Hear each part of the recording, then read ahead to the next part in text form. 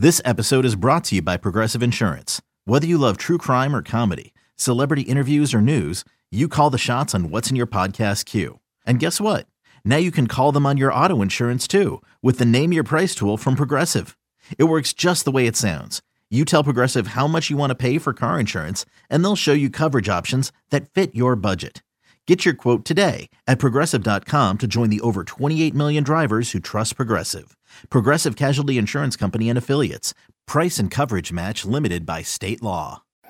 It's the Stinkin' Truth Podcast with Mark Schlereth. Hey, welcome in, Stinkin' Truth Podcast. I am your host, Mark Schlereth, along with my co-host, Mike Evans. Scott the Huff producing the show. Millennial Ben helping us out today as well. Love Millennial Ben pushing a few buttons, getting things rolling for us. Really appreciate all you who listen to this podcast and share this podcast on a week-to-week basis. Mike, how you doing, buddy? I'm good. I was hoping for some more fireworks in the Cleveland-Pittsburgh rematch, but I guess I'll just have to settle for Freddie Kitchens beep, beep, beep, backpedaling about the whole, hey, wearing the Pittsburgh started it T-shirt, no big deal, nothing to see here. That, for me, Mike, that's a fireable offense. Fireable offense. Like, I know wearing a T-shirt?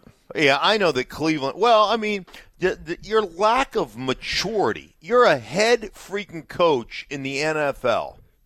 You're a head coach. Your player has been suspended indefinitely who swung the helmet on the opponent's quarterback. Right? You have a lack of maturity from your quarterback, from your receiving corps, from your football team in general. And I wonder where that lack of maturity as a football organization and a football team comes when your head coach is wearing a Pittsburgh Started It T-shirt. I know it's funny, Mike. That T-shirt's funny. I laughed the first time I saw it. Oh, that's funny, right? I mean, it's cute, right? It's something that fans would wear. You know what it is? It's something that a 22-year-old that lives in his basement of the parents' house wears and gets drunk at a tailgate. That's who wears that shirt. Not your freaking head coach. You wonder why that organization sucks and why they have a lack of maturity? Well, look no further than the head coach right now. I mean, the whole organization in general. But that to me is like if I own that or if I'm the general manager, I got to look at that choice at the head coaching position. I'm like, I might have to make a change here. You cannot have that. How does anybody, as a player, how do you respect that? That's your head freaking coach wearing a Pittsburgh Started It T-shirt. What a dumbass. I mean, what a dumbass. And you know what? You counter that with the other side and Pittsburgh. And here's a team that has lost Ben Roethlisberger. No more Antonio Brown. No more Le'Veon Bell. They're playing with Ducky at quarterback. No James Conner. But you know what, Mark? And I know that sometimes the whole talk of culture is maybe blown out of proportion. But when you have the standard and the expectations that have existed in that Pittsburgh room for decades, guys they understand what is expected of being a Steeler, and there are no concessions allowed. And I think that here's a team that has no business being in the playoff mix, but there they are at 7-5, and I think it's a testament to we do not allow excuses. And we do not cut corners. This is what we do. This is what we are. And I think that showed up again when a superior team in Cleveland got beat. Yeah, what's interesting, and I've given Mike Tomlin a lot of grief over the years. And let me just stand. I'm like I'll be the first to jump on, to jump on the hanger net or eat the crow when I think I deserve to eat crow. And I gave him a lot of grief over the years because, not standing up to Antonio Brown and not putting his foot down with some of the situations, whether it's Le'Veon Bell or Antonio Brown or even his quarterback, Ben Roethlisberger, right? And, allowing those things to go on because I've always thought you're either coaching it or allowing it to happen. But I've got to give props to Mike Tomlin, who has completely won. I think it's the organization. They've always been, in power of the coach, but I think it was the organization that made Mike Tomlin put up with that garbage. They finally saw the light. They finally got rid of all that garbage. They've had all these injuries. I mean, even, James Conner has missed time. I mean, they've had all kinds of injuries. Duck Hodges is playing quarterback, for crying out loud. And here they sit at 7-5. Has there been anybody in football that's done a better job of managing his football team than Mike Tomlin? I mean, seriously, you could talk about, what Kyle Shanahan has done in San Francisco, and you could talk about what John Harbaugh has done in Baltimore, and you could talk about all those things, right? But my goodness, if Mike Tomlin isn't one of the front runners for Coach of the Year for what he has endured and the fact that they're going to be a playoff team, absolutely amazing. You talk about the juxtaposition of Mike Tomlin and the way he's handled things, and then the way Freddie Kitchens is handling things in Cleveland. I mean, there's a reason that Pittsburgh's fighting for a playoff berth, and there's a reason that everybody's Super Bowl darling, looks like a skid mark in a white pair of underpants. Well, Pittsburgh overachieving, but still looking way up at Baltimore, and every week Baltimore just seems to check the boxes, don't they? They certainly do, and I will tell you, they're in my mind, they're the best team in football. They're the number one team in football, and tip of the cap to the 49ers, who took them to the wire and ended up losing a 17-20 game, or 20-17. I know that drives you crazy when I do that. Yes. 20-17 game on a last-second field goal. But I will tell you, the way they have built this team, Mike, has been remarkable. I mean, they're big. Like, their fullback, Ricard, is 305, right? He also plays defensive line. Their tight ends are all 265, 270. They're all, like, legitimate wide tight ends that'll block the snot out of you. They have made and simplified some of the passing game, to make it really good for their quarterback and to really marry it to what they do and the way they run the ball. They're the most unique run team in football. They optioned the defensive end and ran quarterback lead with, I think it was Mark Ingram as the lead blocker. It just is stuff that you don't see. It's the most unique running game, the most complex running game in football, and they do it week in and week out. And the other thing they've done, they've created this system for their quarterback and for their football team, this unique running system. And they've accentuated their quarterback's skills, and they've minimized some of the things that he's still growing into, some of the kind of layered route or flood route concepts. They don't run a lot of that stuff because, frankly, that's not his strength. But he's still accurate on the shallow crossing stuff, with the pick route stuff that they run a ton of, all the seams that they will attack the seams of your football team on a consistent basis off the play action stuff, and they get wide open, whether it's tight ends down the seams or receivers down the seams, and then they run a lot of stuff where it's kind of load action off the play action with a X drift on the backside where it's one receiver and it's a kind of a slant situation for their quarterback. They have done a tremendous job. Greg Roman has done a great job. But the other thing that they have done, and this is something that doesn't get talked about a lot, we always talk about complementary football. So I just talked about how, their running game complements their passing game, or their passing game complements their running game, right? Vice versa. Well, the way they've structured their defense complements what they do offensively. So what I mean by that is that, they have done this great job of creating this downhill blitzing football team on the defensive side of the ball, because they know that when they get up by 7, you feel like as an offensive coordinator you're down by 14, because an average football game that has about 12 or 13 possessions, you're going to get about 8 when you play the Ravens because the way they run the ball. So now every possession is like, we got to score in this possession, right? We got to push the ball down the football field, and you're getting a bunch of one-on-one. Man, they're bringing 7 every freaking time. They're going to hit your quarterback in the mouth. And so the way they call their defense totally complements the way they're running the football and the way they're controlling the time of possession and the clock. So I just think it's been a brilliant job by John Harbaugh and his defensive and offensive staffs, with Greg Roman being the offense coordinator and Wink Martindale being the defense coordinator. They've done a phenomenal job. So Baltimore beats San Francisco, and you got to feel a little bit for the 49ers. All they've done is turn this thing around. They've been one of the great feel-good stories of this season. They're rolling along even with a loss at 10-2, and yet in the span of a little over 24 hours, they go from being the number 1 seed in the NFC to the 5th seed because Seattle just won't blink. Yeah. What a division that is. It's a great division. You know what's funny about that is I said this several weeks ago on our show in Denver, Mike. I was like to you, I was like, Seattle's going to end up winning this division, right? They're going to come back and they're going to win the division versus the 49ers.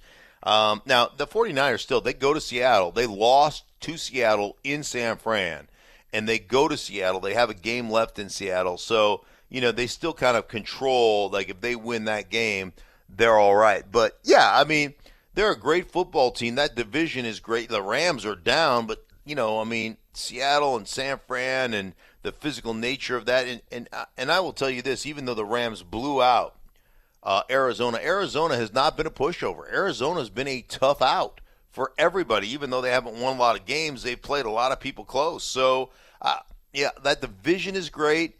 But bottom line is 49ers, and it's going to come down to this, right? Probably that's going to be the 49ers will be a wild card, and they'll probably have to travel to shit-ass Dallas and play an 8-8 Cowboys team, right?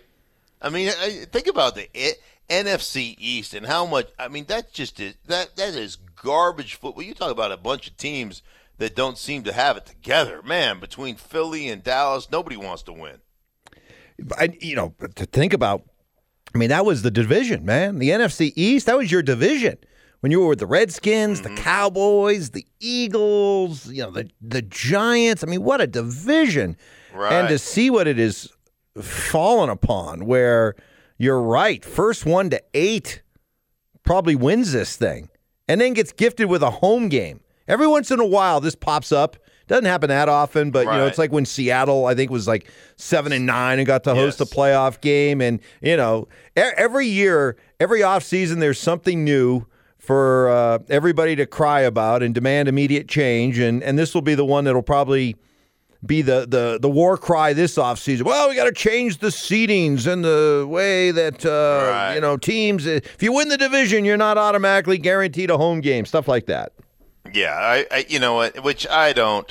I've never. Whatever. Like, it doesn't bother me that you got to go on the road and go. Like, you should be thankful. You got to go play an 8-8 team. You're in the play. Hey, we gonna play a 7-9 team? Good.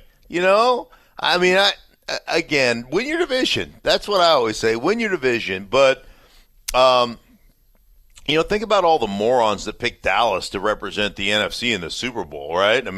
How stupid are those people, Mike? Yeah. You've been sitting on that one all day, haven't you?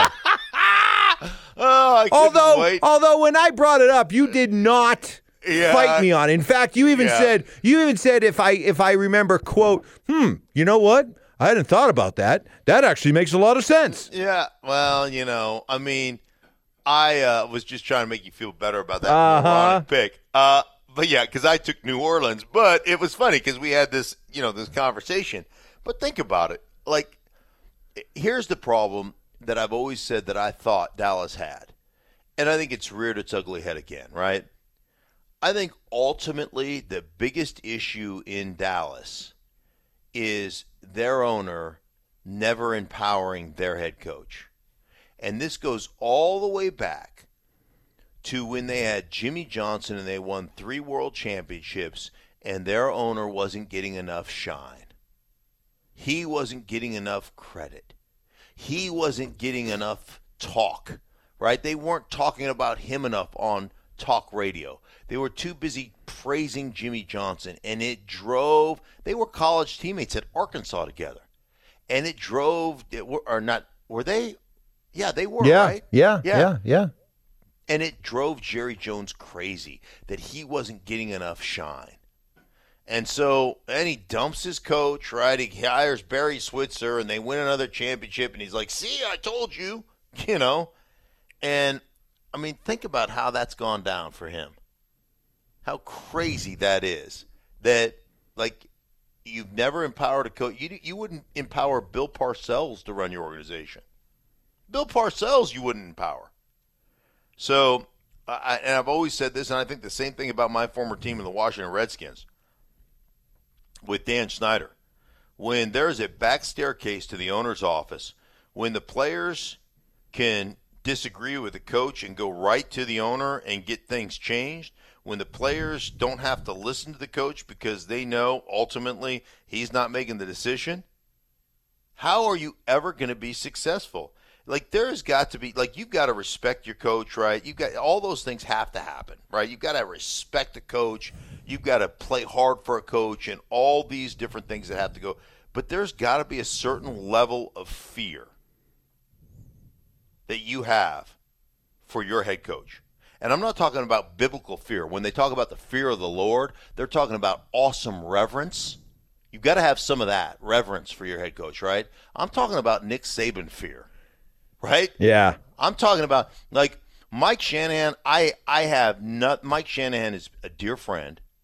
And Mike Shanahan, my head coach in Denver, is a guy that I played my ass off for. And I played hurt for. And Mike, I have a ton of respect for him as a coach and an understanding of what he was and what he is and all those things.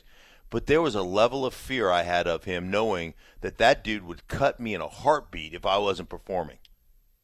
In a heartbeat. And he wouldn't think twice about it. And you have to have a level of fear. Do you think anybody's scared of Jason Garrett? No. Hell no. The ginger? No way. If he does something they don't like, you know what they do? They go right over, Jerry, this is ridiculous. And you know what Jerry does? Oh, I'll take care of it. I'll circumvent that for you. You can't. I'm telling you guys, doesn't work. You cannot win in the NFL when that's the way your organization is structured. And you know what? That's why I haven't picked Dallas to win jack in forever. Since those teams that were dominant in the 90s under Jimmy Johnson. Yeah. I should have known better. I should have known better. So, yeah, you can you can tell me, you told me so, but yeah. Okay, I left this till the end only because, you seem like in a good mood. I don't want to bring you down, but I saved this for the end. So, it seems like every year we get to this point at some point, and it happened on Sunday night. Tom Brady's performance against the Texans, leaving everybody once again saying, is this the sure sign that he's in serious decline? Yeah. Tom Brady. Tom Brady, go back to 2015. Go back a couple of years. Tom Brady has played worse than he's playing right now. He's played worse than this, Mike. Like, I get that we're so used. We have such a desire in this country to watch Tom Brady fail. Yeah, it does, isn't it? It's funny. Wait. We're like, guy's got all the money. He's got all the Super Bowl rings. He's got a supermodel, Victoria's Secret angel wife. He lives in a big house. I hate him. He's had worse play before. Like, I look at them. There is one guy that Tom Brady trusts. There is one guy that he believes in. There is one guy in this offense that he can go to, and that's Julian Edelman. And beyond that, he hasn't developed a rapport or a trust or anything with any other player on that offense. None. So, and